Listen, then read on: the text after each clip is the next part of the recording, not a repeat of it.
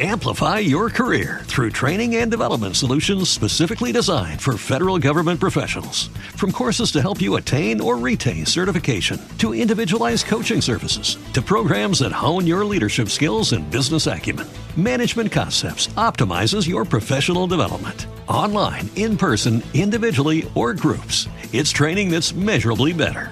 Learn more at managementconcepts.com. That's managementconcepts.com.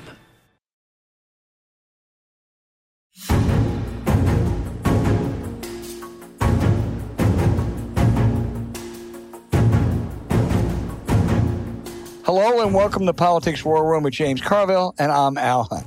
This week our guest is an expert on Arizona politics from the Washington Post, Yvonne Winget Sanchez. This is our weekly series on key battleground states. Remember, we love taking your questions, so write into politicswarroom@gmail.com or send a tweet to @Politicon for next week's show. We'll get to as many as we can, and don't forget to tell us where you're from. Please check out the links to our sponsors, The Jordan Harbinger Show and Upside, in the show notes. We thank you for supporting these sponsors. It really helps make this podcast happen. Please tell your friends about us and remind them to subscribe on Apple Podcasts, Spotify, Stitcher, or wherever you get your podcast. Hey, James, we got a lot to talk about with the election less than a month away, but we got to start with Alabama Senator Tommy Tuberville, who said Democrats are pro-crime and they want reparations for those criminals. Now, Tuberville, who didn't know the three branches of government when he got to the Senate, is too stupid to use a dog whistle, so he's just an out-and-out vile racist. Former football coach at Auburn and elsewhere, whose success was due to the labors of very good black players. Now, he can be dismissed as just a modern-day Bilbo, but where are the Mitch McConnells or the Lindsey Grahams or other Republicans to condemn this racism? Basically nowhere. And then this week, every college football player, every sports reporter who's covering, whether it's Wake Forest, they don't have a game, but covering Clemson or covering Florida or covering any place else, ought to ask the coach what they think of what Tommy Tuberville says. They're all going out in the field with 70, 80% black players. And similarly, Georgia Senate candidate Herschel Walker, caught in one lie after another. It just keeps going. How many children has he had with how many women? Running as an anti-abortion candidate while changing his story and back and forth on the charges he paid for one woman to have an abortion. Again, where is the GOP criticism? And the bottom line for today's Republican Party is Tommy Tuberville and Herschel Walker are welcome, while Liz Cheney, devout conservative, mother of five with one husband, is a pariah. They don't do it because 75% of the Republicans agree with Tommy Tuberville. We got to understand that. The reason that Mitch McConnell can't say anything and no one else will say anything, because they're going to lose the votes. That is a majoritarian position in the Republican Party. And again, I know I'm like a one-trick pony here, but the problem is Republican voters, not Republican politicians. If a Republican politician criticized Tuberville, they'd lose a primary. His position, now, I don't know why that, some news organization with real resources ought to go back and interview some of these black players that played for Tuberville. How do you feel now? Because you know exactly what Tommy Tuberville thinks of you. He told you right to your face. And, of course, he's an idiot, but he's not such an idiot that he doesn't repeat what he hears 100 times a day. And that's what he's hearing 100 times a day from Republican voters. I just don't think we're not going to be safe about Republican politicians because they can't. They'll all be ousted if they say anything. Well, his best team, 2004, undefeated, had 7 players who were star NFL players. Every one of them, of course, was black. James, I get your point. But, going back in history, the vast majority of Republican voters agreed with Joe McCarthy. But there were a couple profiles in courage, like Margaret Chase Smith, who stood up to him. And maybe the leader of the party couldn't do it at the time, but I don't see any rank and file. I mean, maybe Mitt Romney will, but I don't see any others. They can't because they'll lose. Well, Margaret Chase Smith did. Well, that was Maine in 50s, all right? Maine is never, wasn't that crazy. I'm really not defending them. No, I know I'm you're just not. saying what the reality is. That's what their voters want.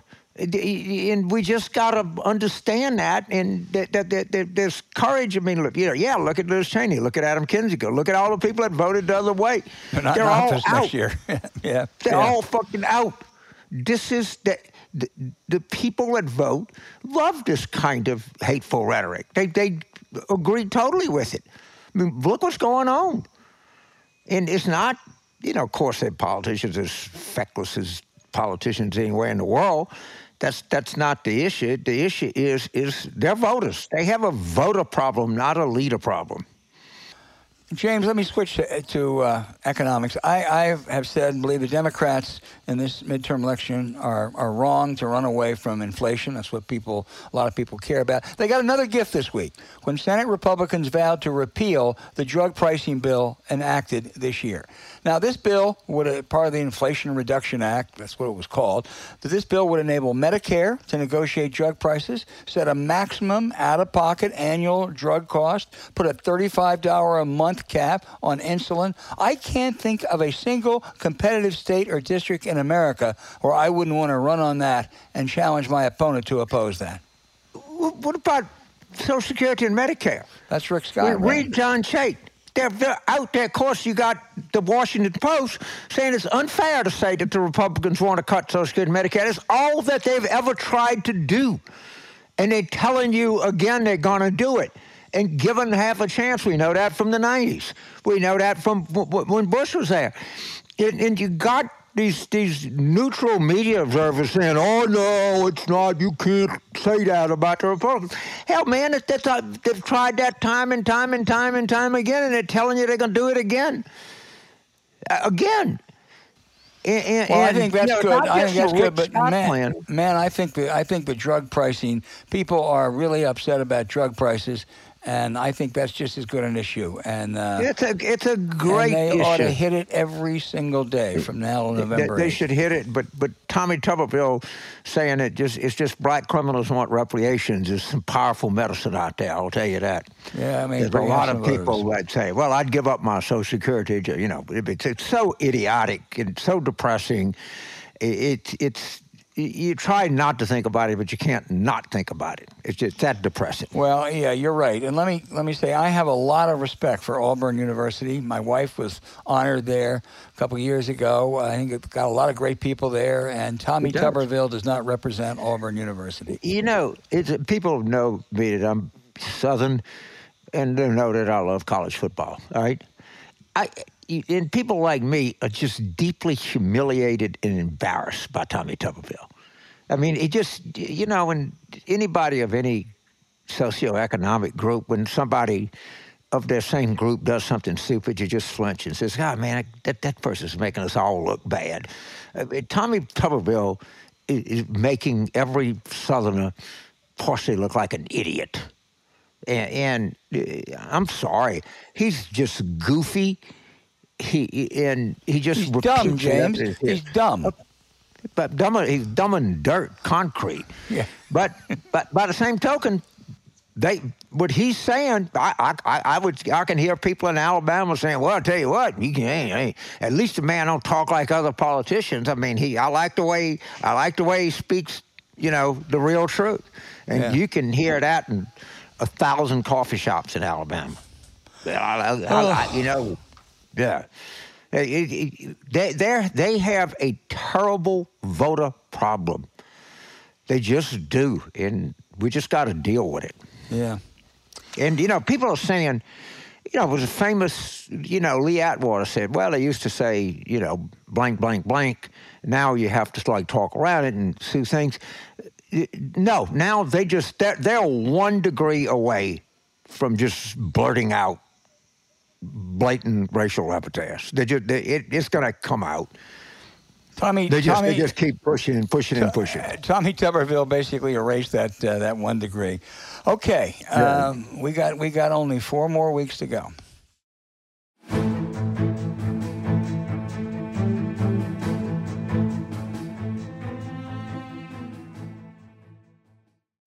Amplify your career through training and development solutions specifically designed for federal government professionals. From courses to help you attain or retain certification, to individualized coaching services, to programs that hone your leadership skills and business acumen, Management Concepts optimizes your professional development. Online, in person, individually, or groups, it's training that's measurably better. Learn more at managementconcepts.com.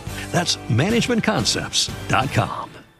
With LinkedIn Jobs, we tap into a network of more than 1 billion professionals to help you find quality professionals quickly and easily for any role you need. Marketing wizards? Found them. Software engineers? Found. That project manager I could never seem to hire? And found. LinkedIn Jobs quickly matches your roles with candidates with the right skills and experience. In fact, 86% of small businesses get a qualified candidate within 24 hours. Post your first job for free and get started at linkedin.com/spoken. That's linkedin.com/spoken. Terms and conditions apply.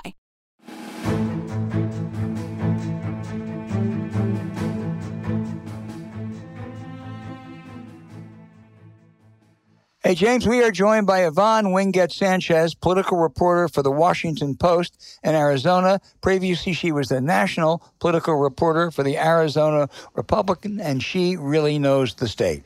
Yvonne, there is no more intense political arena than Arizona, starting with a gubernatorial contest, Democrat Katie Hobbs, Secretary of State, versus Kari Lake, former TV anchor, Trump-supporting election denier. From afar, this looks like a contest between the charisma of Kari Lake and the extremism of Kari Lake.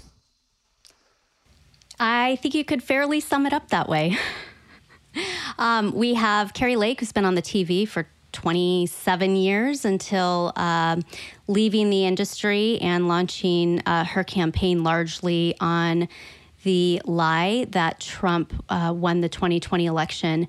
And she faces Katie Hobbs, who is the Secretary of State, a longtime Democrat, and sort of has a reputation as someone who stood for democracy in the wake of the 2020 election. And during the 2021 ballot review of Maricopa County ballots in 2021 that also affirmed Biden's win. So it's sort of a test of which direction Arizona is going to go. Are we going to go the route of Katie Hobbs and, pro-democracy, or are we going to go the way of Kari Lake, who clearly stands for something else? Well, that's such a good point. And you are the democracy reporter for the Washington Post. But there's a lot at stake there. It's not only Lake, the Republican candidate for Secretary of State, which has a key role in certifying elections. Mark Fincham attended the January 6th insurrection. A QAnon supporter argues Biden didn't win. The GOP's attorney general candidate says the election was rigged, won't happen next time. If Republicans should take all these offices, they'll be able to achieve in 2024 what they couldn't in 2020. Perhaps some of it's going to be also dictated by what happens at the state legislature. Obviously, there is a chance that the Senate could flip, perhaps by maybe one vote, and that could certainly upend any plans that Republicans might have on the election legislative front. But all the way up and down, we've got election deniers on the Republican side.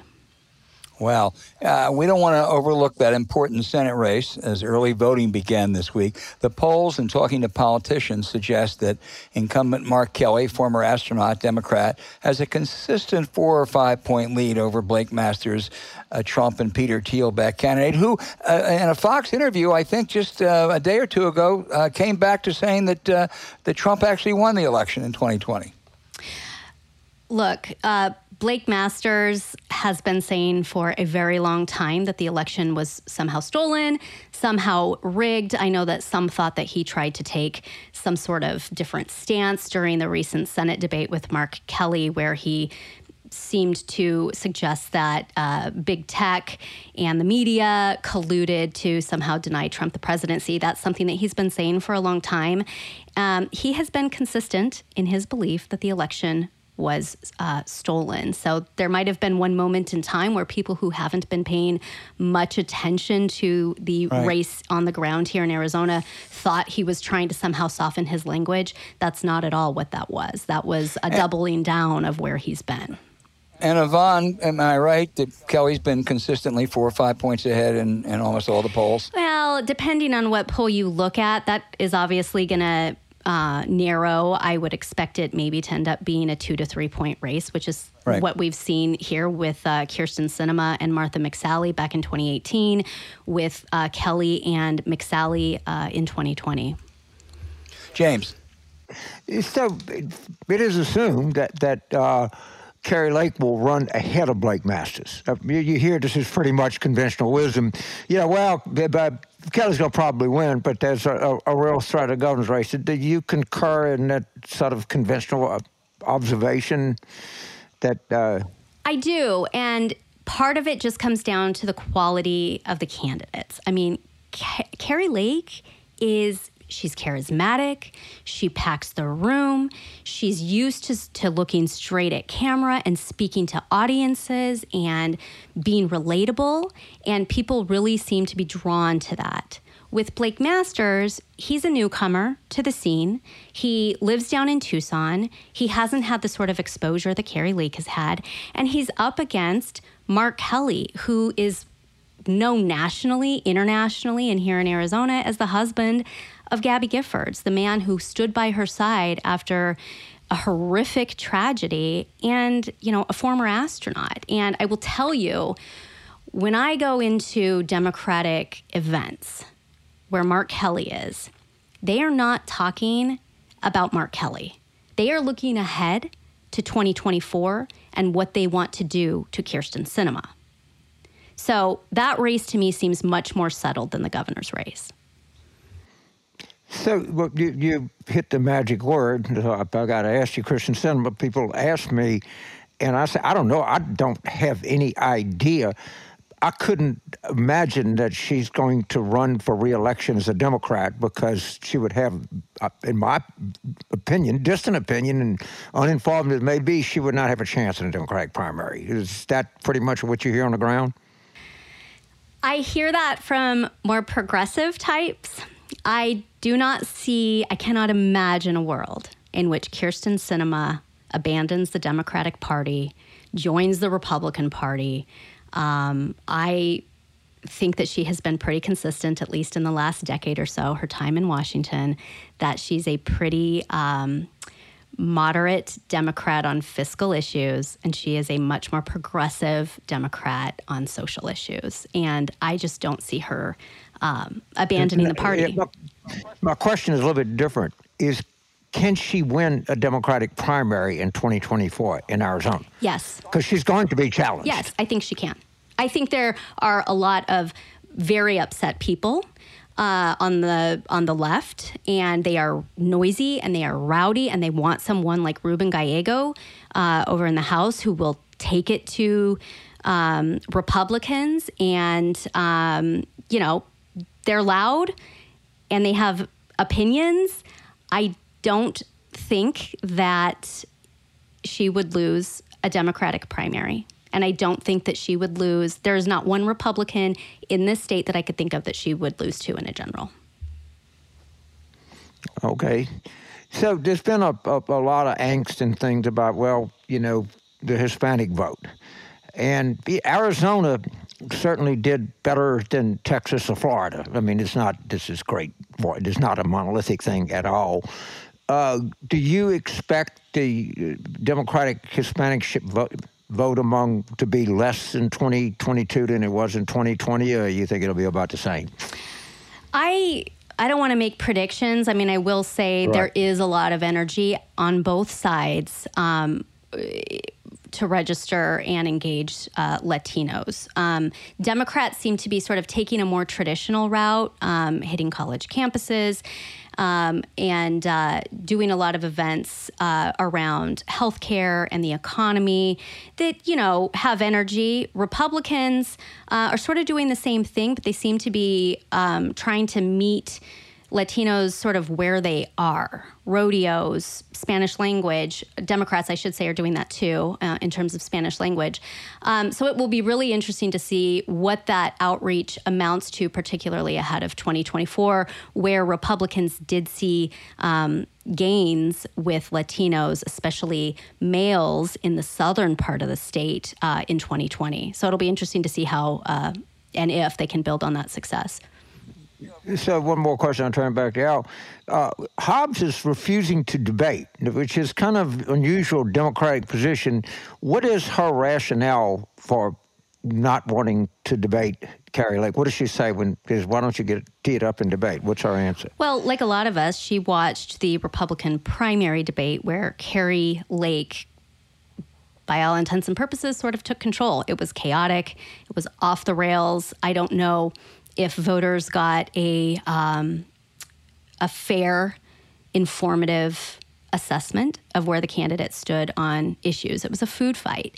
And Hobbs has made it really clear that if she's going to get on a debate stage, she wants it to be a well-moderated discussion about the issues. And she's chosen not to get on stage with Kari Lake, and instead she is taking her campaign into the community, speaking to people directly. We just found out right before this taping that she is going to appear on PBS soon, alone, in the same sort of format that Kari Lake is going to appear in. So not going to be a side-by-side comparison, but she certainly is going to try to make her case alone.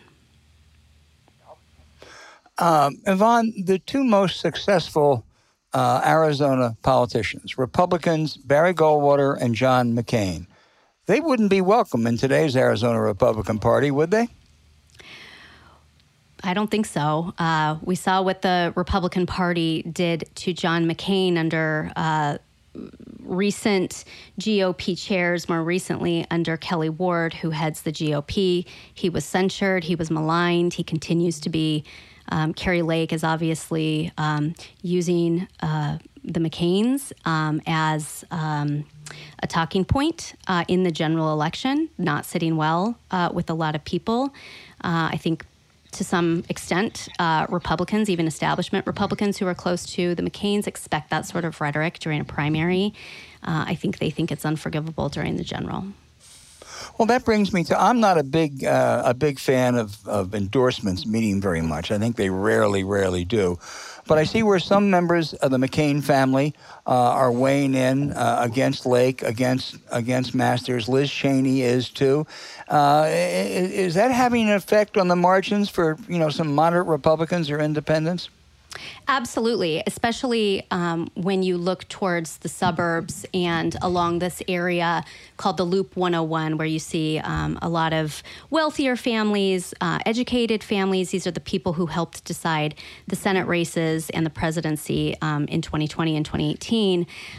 Any pickup with any group of people in a race this close, the gubernatorial race this close, and all the way down on these statewide races, is going to matter. So it doesn't hurt them. There are a lot of LDS families here in Phoenix.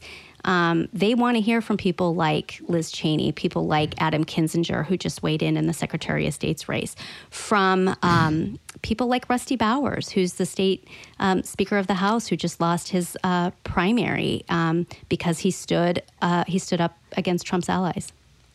And the McCain name still matters to some people. I think Jimmy McCain is out campaigning for Hobbs or Kelly. Jimmy McCain matters. Jack McCain, who is far less vocal these days, especially with these elections, but who lives here in town, he matters. Cindy McCain matters.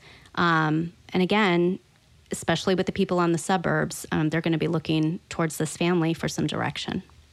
Yvonne, let me come back to, I guess it's democracy. There have been audits and audits of the last election. Even after the regular order, the regular procedure, checking and rechecking, the Republican legislature brought in their own group. Looked like a partisan group. And even they found that Biden won by more than 10,000 votes. The leading Republican election lawyer, Ben Ginsberg, says never is an election been reversed with a margin that large. So I guess, do the Lakes and Masters of the world really believe what they're saying, or has this just become, a talking point for the base? I'm not going to try to get in their heads. I think that they are using language that energizes the base, and I think they know that. Yeah. Because certainly there's no logic to it. I mean, that group came in, and I remember Republicans saying, boy, we're going to prove now it was a real fraud. And I think it ended up saying actually Biden got a couple hundred more votes than the original count. You have to remember that when you are out talking to the people that they are talking to, that a lot of these people do not recognize Joe Biden as the legitimate president. And so when I'm out interviewing people, before I can even get to a question, if I am using the words President Joe Biden, it's a fight. And that is what they are encountering with every appearance. Boy. James. So I guess I'm looking at it strikes me, and I hadn't been in Arizona, but it strikes me the Democratic Party is very united around these two candidates. I mean, I maybe some of the really far left, but other than that, I ain't even heard them make much of a stir. And the Republican Party, it is not unified, at least a good 10%, 12% of its more fluent, call them what you want, members. That generally leads to a pretty good result, doesn't it? One party is in a close state, which Arizona is. One party is unified, the other not so much so. Is that a correct assessment for what's going on? Yeah, I think that's definitely helpful for Democrats, and it's something that they continue to highlight in their messaging every day. They haven't seen broad success since 2018. So Republicans, probably because of the infighting, exacerbated infighting, have been spending a lot of time beating each other up. And in the meantime, Democrats have captured 2 Senate seats and helped deliver the White House to Biden. And so absolutely the infighting on the Republican side helps Democrats. So the Republican Party, Arizona was just a red state for a long, long time. It's certainly not a blue state now, but it's not a red state either. Is immigration into the state, has it been more that there are more Hispanics, greater percentage of Hispanics in Arizona now than there was 15 to 20 years ago? Or college-educated whites moving into Arizona and moving the needle? It's got to be one of the two, doesn't it? I think it's both. We're seeing a tremendous growth among the Latino population, and we are seeing tremendous growth by transplants. We are the biggest, fastest-growing county in the country. We remain one of the fastest-growing counties in the country. And, people arrive here. They were Republican in their states that they lived in for many years. They arrive here in Arizona, and they don't know what this is. And many of them will join the Republican Party for some time, and then they'll leave. They'll become independents. So I do think probably the biggest threat to the Republican Party here in Arizona is the transplant factor. That's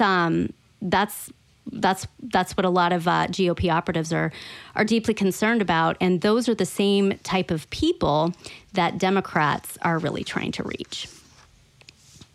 Albert? Well, Yvonne, you've taught us a lot about the crazy quilt world of Arizona politics in 2022. I can't think of a state that has more interesting races, if sometimes not always uplifting. And you're going to have a very busy next month. But we really thank you for joining us and really edifying us on out there. And stay safe and don't get hurt by those people who say Donald Trump is still president. Thanks for having me, guys.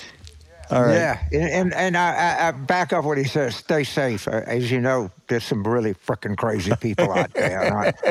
It seems, and I don't want to disparage the fine people of the great state of Arizona, but Arizona seems to have gotten their share of these really crazy people. They didn't get left short on the deal. Well, I do wear tennis shoes to all of my events, and I appreciate your concern.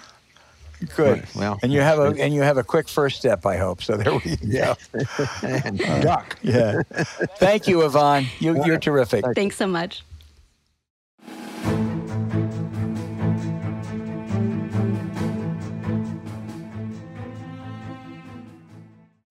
Amplify your career through training and development solutions specifically designed for federal government professionals.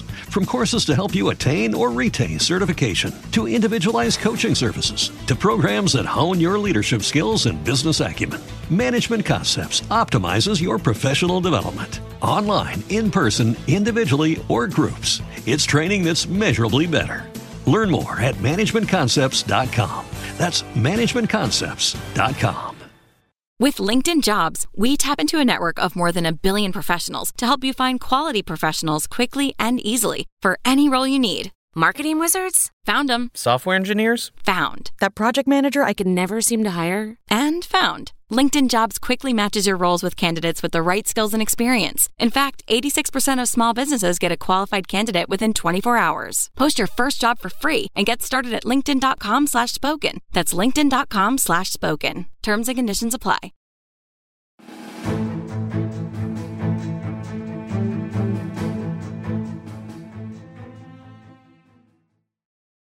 Now for those terrific questions from our listeners, and they're all so good. We'll start off with Stephen in South Carolina, who asked, why are migrants treated as wards of the state? We have record job openings all around the country, not enough workers to fill some of these vacancies. Why can't these migrants be allowed and encouraged to work so they can provide for themselves? That would lower hostility to immigrants and help our economy, James. Absolutely. In the labor shortage, and let me tell you where these migrants are welcome, in the state of Florida. Absolutely. I am waiting if you drive from New Orleans to Tallahassee or Jacksonville, where you go on I-10 East, I suspect that we're going to see a sign that says, Governor Ron DeSantis welcomes you to the state of Florida, a sanctuary state. Come on in and go to Southwest Florida, no questions asked. And boy, do we need migrants now? And do they need them in Southwest Florida? Absolutely. Are they going to be checking anybody's papers down there? I think not. I think if you're on a roof in Fort Myers, you're golden. Yep. You know, if you couldn't have rebuilt your hometown of New Orleans the way they did without immigrants. No way. Right. I hate to say this because it sounds kind of, controversial, but no way, Jose. We need you. Yep, absolutely. Badly, really badly. And they need it. They need it down there, and they need to get as many as can. This thing is going to be so freaking hard on these people that you can't imagine what they're getting ready to go through. But I know, I've lived through it myself, and the other thing that they're going to find out, they're going to be huge problems with insurance companies because these coverages, you got to prove it was wind and not water. And when they go to rebuild, it's going to cost them 40% more than they think. And some of it is attributable to inflation. That is correct. But more of it is they're going to have to build to a certain code. And, man, let me tell you, I have a place. I'm on 64 pilings. If you want to live in a hurricane zone on the water, then you better build your place that it will survive 95%.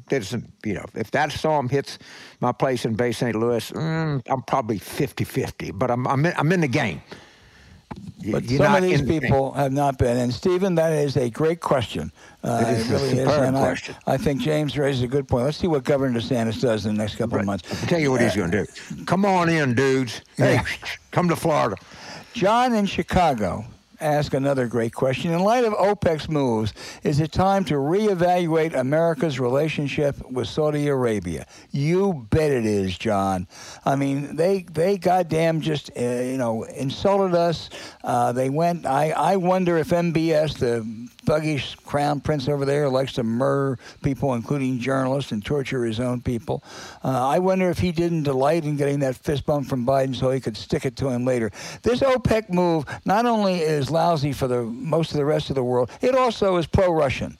And I see no reason why we are Saudi Arabia's defense. We supply them with all the weapons, with all the training and everything. And God damn it, if they're going to do this, I think that not only ought to be reevaluated, but some stuff ought to stop right now. And people say, well, you really need them. I mean, they really need us, because they sure as hell don't think the Russians can protect them if there's a problem over there. Well, there's some options we have. So we've sold them AWACS, we've sold them fighter planes, we've sold them everything. You know what is non-existence? Spare parts manufacturing in Saudi Arabia. Right. So one of the things that I think we should look at is cutting off any spare part supplies, because they have to have so many. It's a mechanical thing. It goes. There's another thing that's happening. I have no idea. It probably won't work. But my dream is what happens in Iran, because let me tell you something. You talk about a remarkable country, with really criminal leadership. But they seem, if we ever got anything close to good leadership in Iran, consider the following. Half the people in Iran have a college degree. Of that, over half are females. Iran publishes 3 times more books than the entire Arab-speaking world put together. All right? This is a very cultured, very deep civilization with very educated, cultured people that are being led by a horrendous government. Boy, my dream is, we get a decent, thoughtful government in Iran, and we align totally with them. And that would be a much better deal than anything else. It's a good dream. I don't know if it's going to happen. I don't know. It's a good dream. Amanda in East Tennessee says, I listen to your podcast every Thursday and eat Magic Spoon cereal. Yay for you, Amanda. Wow. Go, Amanda. Go East Tennessee. I live in East Tennessee and serve people who've voted for Trump. I think they are poor, tired, and fed up. When will Democrats speak to people like me who haven't caught up to where we were in 2006? Well, East Tennessee is very tough for Democrats. A little bit, put a little historical perspective. That was a very pro-union part of the country during the Civil War. Yeah. And there's Chattanooga's, Knoxville is, a bunch of great things in East Tennessee, but we're a long way away from being able to compete with very much vigor in that part of the world. I mean, that whole, Northwest Georgia, Northern Alabama, East Tennessee, even to some extent Western North Carolina, that's some of the toughest sledding in the world. And I wish I had better sort of news for you, but I don't. But you ask a good question, Amanda, and Democrats in general, even if they can't pick up win in places like East Tennessee, ought to address those kind of problems. Cut margins, and and again, Tennessee, Nashville's, got migrants coming in, people from all over the world coming to Nashville. It's a hugely prosperous place. It is. And hopefully we'll start seeing in Tennessee what we talked about in Arizona. It's not impossible. Well, David in Miami, Florida says 2 years ago, people in our side gave the Republicans a campaign slogan to use: defund the police. This year, Rick Scott has given us a slogan to use, namely, de-guarantee Social Security and Medicare. Shouldn't we be using that, especially in Florida and Arizona? James mentioned it earlier, and absolutely right. I think too many Democratic candidates say, well, I'm not going to really touch the economic issue. I just want to focus on abortion and extremism. Well, that's right. You ought to focus on that. But damn it, that's between prescription drugs and de-guaranteeing, as you put it, David, Social Security and Medicare. Those are great talking points, and it's not just in Florida and Arizona. Yeah, look, I think that, I've made some remarks online that this is not enough.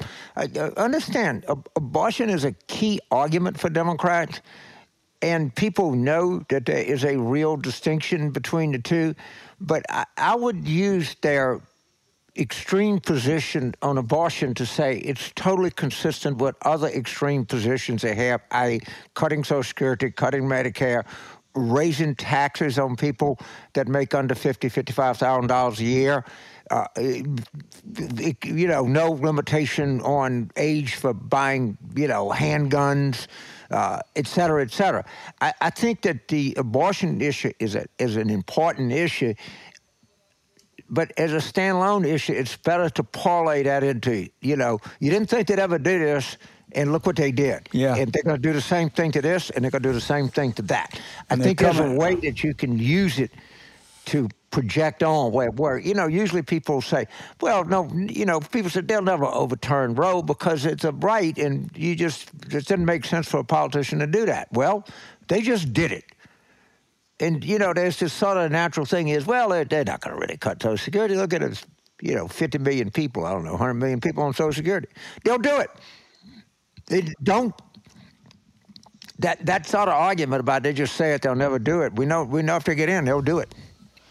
Well, David, you make a good point. And John in Sonoma, California. I think John is a repeat questioner, but damn it, James, they're always good. Yeah, I like so them. let's just keep going back to John. John wants to know, isn't there an insider that can give the DOJ probable cause to search Trump Tower in Bedminster for stolen espionage documents?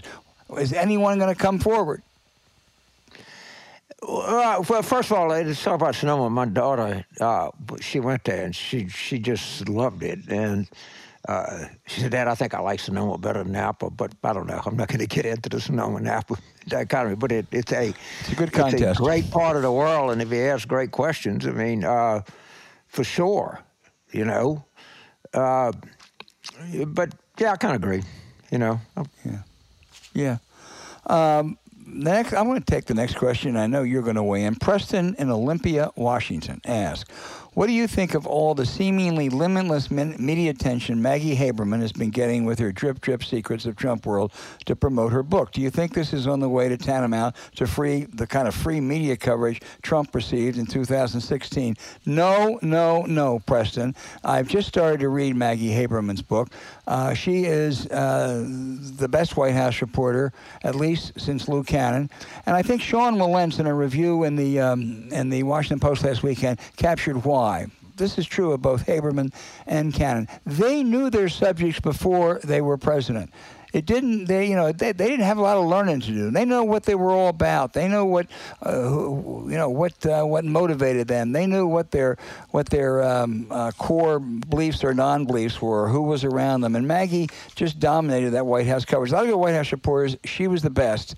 But I really think that she knew he was a con man from 20 years ago, and she's just. I've only read the first 50 pages or so, but I think it's a great book, and she deserves all the attention that she can get.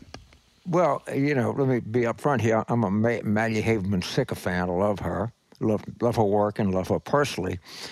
And what you see here, I mean, she's been covering Trump forever. Her dad was a journalist. She worked at the New York Post. She knows New York. I mean, I don't know if there's any more of a New Yorker than Maggie is. She knew where Trump come from. She knew the whole story. She knew the whole ethos of 1980s real estate development in New York. And there's a lot of journalists that are jealous because she gets all the stories and understands that, and that's because she's been on this beat for the last, 40 years maybe. Not quite that. She's not that old, James. Not quite that, but she's been there for a long time. She has. Your point is very well taken. She's been there for a long time. I'm not going to quibble and make Meg any older than she is. But she has context and depth in her reporting, not just on Trump the person, but the surroundings and the way that he grew up and, his early career. And she just brings a real nuance that, you just can't get by starting covering the White House and Trump in 2017. I'm sorry. You can. And that was what made Lou Cannon great, too. He had gone back to, almost 20 years before Reagan hit the White House. And they were. I've been in this town for a long time. And if someone said, tell me the two most knowledgeable, most dominant, best White House reporters in all that time. I can't say my wife because that's a conflict of interest, right? But I would say it would be Lou Cannon and Maggie Haberman. And that's covering a lot of territory. Trey in Oakland, California says, what is going on? And I want to combine this with Kyle in Portland, Oregon. Kyle wants to know if the Republicans really can win the Oregon governorship. And Trey in Oakland, California says, what's going on in Oklahoma? I saw a poll where the Democrat is leading by 4 points. So I guess the question from both Kyle and Trey is, can a Republican win in Oregon and a Democrat in Oklahoma, James? Well, I don't know. Oklahoma's very tough sledding. The Republican may win in Oregon. No one's ever been able to explain to me the thought process that went into the Portland city officials for allowing these criminals to just occupy a significant part of Portland. I don't understand it. Maybe one of our listeners from Oregon can, inform me next week. I'm totally open to what the thought process was, but it didn't seem to me at a distance to be a very good decision. And I suspect that a lot of people, in the whole Willamette Valley didn't think it was a particularly good idea, and it's hurting the party. That's my guess. But well, the other thing that's hurting there's an independent candidate who has taken more votes from the Democrat. I mean, that independent candidate is getting 17, 19% of the vote. And that's coming more from the Democrats, so that's their best chance. Oklahoma, I look at that Sooner poll. It's called the Sooner poll. It looks reliable. That woman, is it Hoffmeister, the Democrat? She's apparently run a very good race. She was 4 points ahead in that poll, I wouldn't bet on her winning. But also, the current governor is not very popular. If you come within 2 or 3 in Oklahoma, that's pretty damn good. So, wait, this is race for governor? Yes, in Oklahoma. Okay, so I have a lot of good. There's a lot of really good Democratic donors in Oklahoma who are very good friends of mine. I will check with them. The other thing to remember about Oklahoma is they passed Medicaid expansion. And it's put on the ballot. Yeah. And as I recall, it wasn't even particularly close. No. Remember, we had Jim Lankford, the Republican senator, on, who was still trying to recover from that. Right. And so, remember, Kansas has a Democratic governor. Massachusetts has a Republican governor. Maryland. I mean, you can get a quirky thing like this happen, just like in Oregon. And I think the question was very sophisticated. And, sometimes if things don't line up, we told we were hopelessly partisan and everybody's going to vote a certain way. But the actual fact that we're talking about a Republican winning in Oregon, or a Democrat winning in Oklahoma, tells you that there are persuadable people out there. Well, I'll tell you what else it tells you, James. Candidates matter. And if they have better candidates, as they did with Kelly in Kansas and Baker in Massachusetts, and maybe they have in Oregon and Oklahoma, I'm honestly not familiar very much with them, that can make a difference. But you're right, those are good questions. And James, let's keep following that for the next couple of weeks.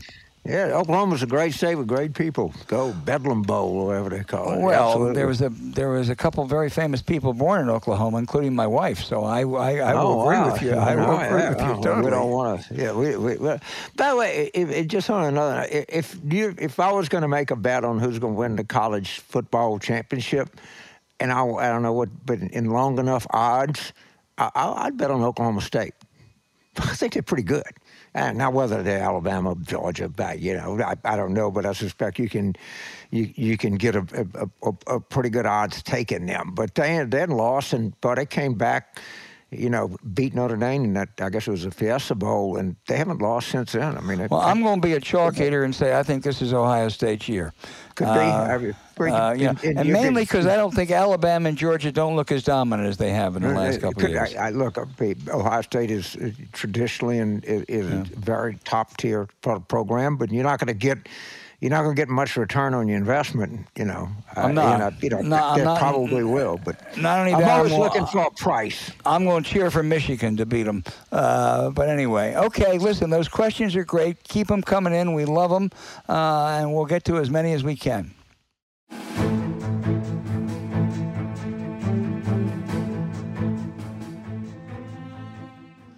Okay, James, now for the outrage of the week. Mine isn't really an outrage, although I'll get to an outrage part of it. The Nobel Prize for Economics was awarded to Ben Bernanke and 2 others for their work on how banks can cause financial crises. Federal Reserve Chairman Bernanke put that to good use in 2008 and 2009 when he, along with Treasury Secretaries Paulson and Geithner, saved the country and probably the world from a depression. The Fed makes mistakes, but we have been remarkably well served by Democratic and Republican chairs, Paul Volcker, Alan Greenspan, Bernanke, Janet Yellen, and now Jay Powell.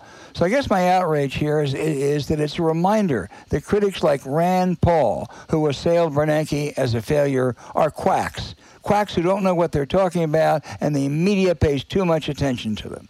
Congratulations, Chairman Bernanke, who also is a great Washington Nationals baseball fan. Yeah. Well, he's also a Republican, or was. He is. You know? Yeah, very Republican pedigree.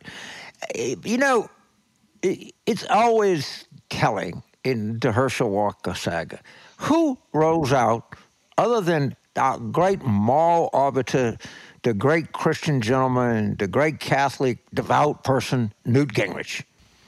And I mean, you bust out laughing, and he says, you know, Herschel is going to be the most consequential senator of the 21st century because he has CTE and mental illness. Now, wait a minute. Just stop for a second. Does anybody on this, listen to this podcast, or any of the hosts, or any of the people that put it on, do not think that mental illness is a huge problem in America? Of course it is. I think it's covered under, elements of it are covered under Obamacare and Medicare. And people, and I've known people that have suffered from this. I've known people in my own family. It's hardly a stigma, but you don't need to be in the United States Senate. It's not a qualification to be a United States Senator. So think of, you got a guy on the ledge about to jump from, I don't know, the Empire State Building, and then they send the psychiatrist, and they said, you don't want to do this, Sam. And says, well, I'm going to do it because I know I can fly. I said, no, you can't fly. You really can't. You need to come down. He says, no, I see things all the time. I see that there's mattresses down there. I'm not going to get hurt. No, there's no mattress. There's nothing but street. And so Sam looks at the negotiator and says, what are you going to do for me? He says, we're going to give you a seat in the United States Senate. Just walk off the ledge because you're really qualified.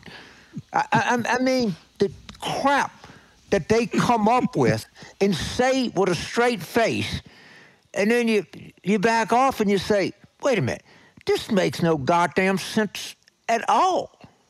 That, you know, it was a great Roman Ruska, whatever you remember. Roman Ruska. He said, look, mediocre people need senators like everybody else. The noblest Roman of them all. Right. So the new Gingrich argument is we got a lot of mentally ill people. They need somebody in the Senate. I mean, you don't even, you go by until you stop and you think about it. So I'm on this with this Scott Jennings and Mitch McConnell flunky that CNN has to balance out, you know, because they got to do that now. And he said, look, we're all flawed.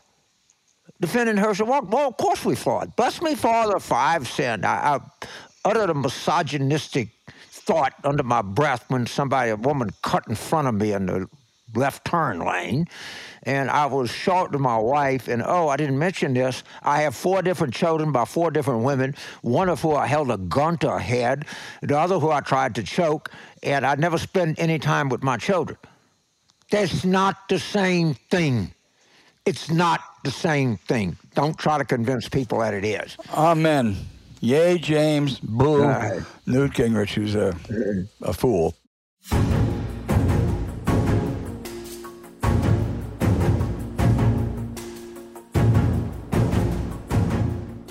Hey, thanks for listening to Politics War Room with James Carville, and I'm Al Hunt. Don't forget to send your questions for us by email to politicswarroom@gmail.com or tweet them for next week's show @Politicon. Following this episode, we'd appreciate it if you check out the links to our sponsors, Hold On Bags, The Jordan Harbinger Show, and Miracle Brand in the show notes. We deeply thank you for supporting them. When you do, it helps make this podcast happen. So to keep up with us, subscribe to Politics War Room on Apple Podcasts, Spotify, Stitcher, or wherever you listen. Please rate the show with a 5-star review. We'll be back next week with another show as we continue our war room planning.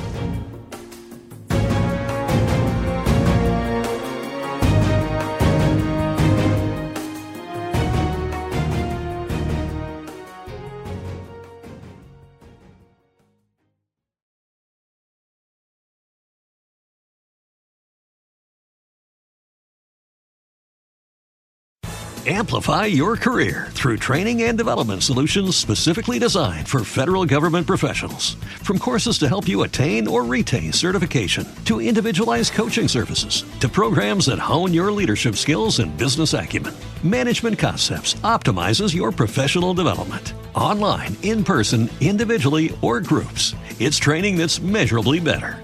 Learn more at managementconcepts.com. That's managementconcepts.com.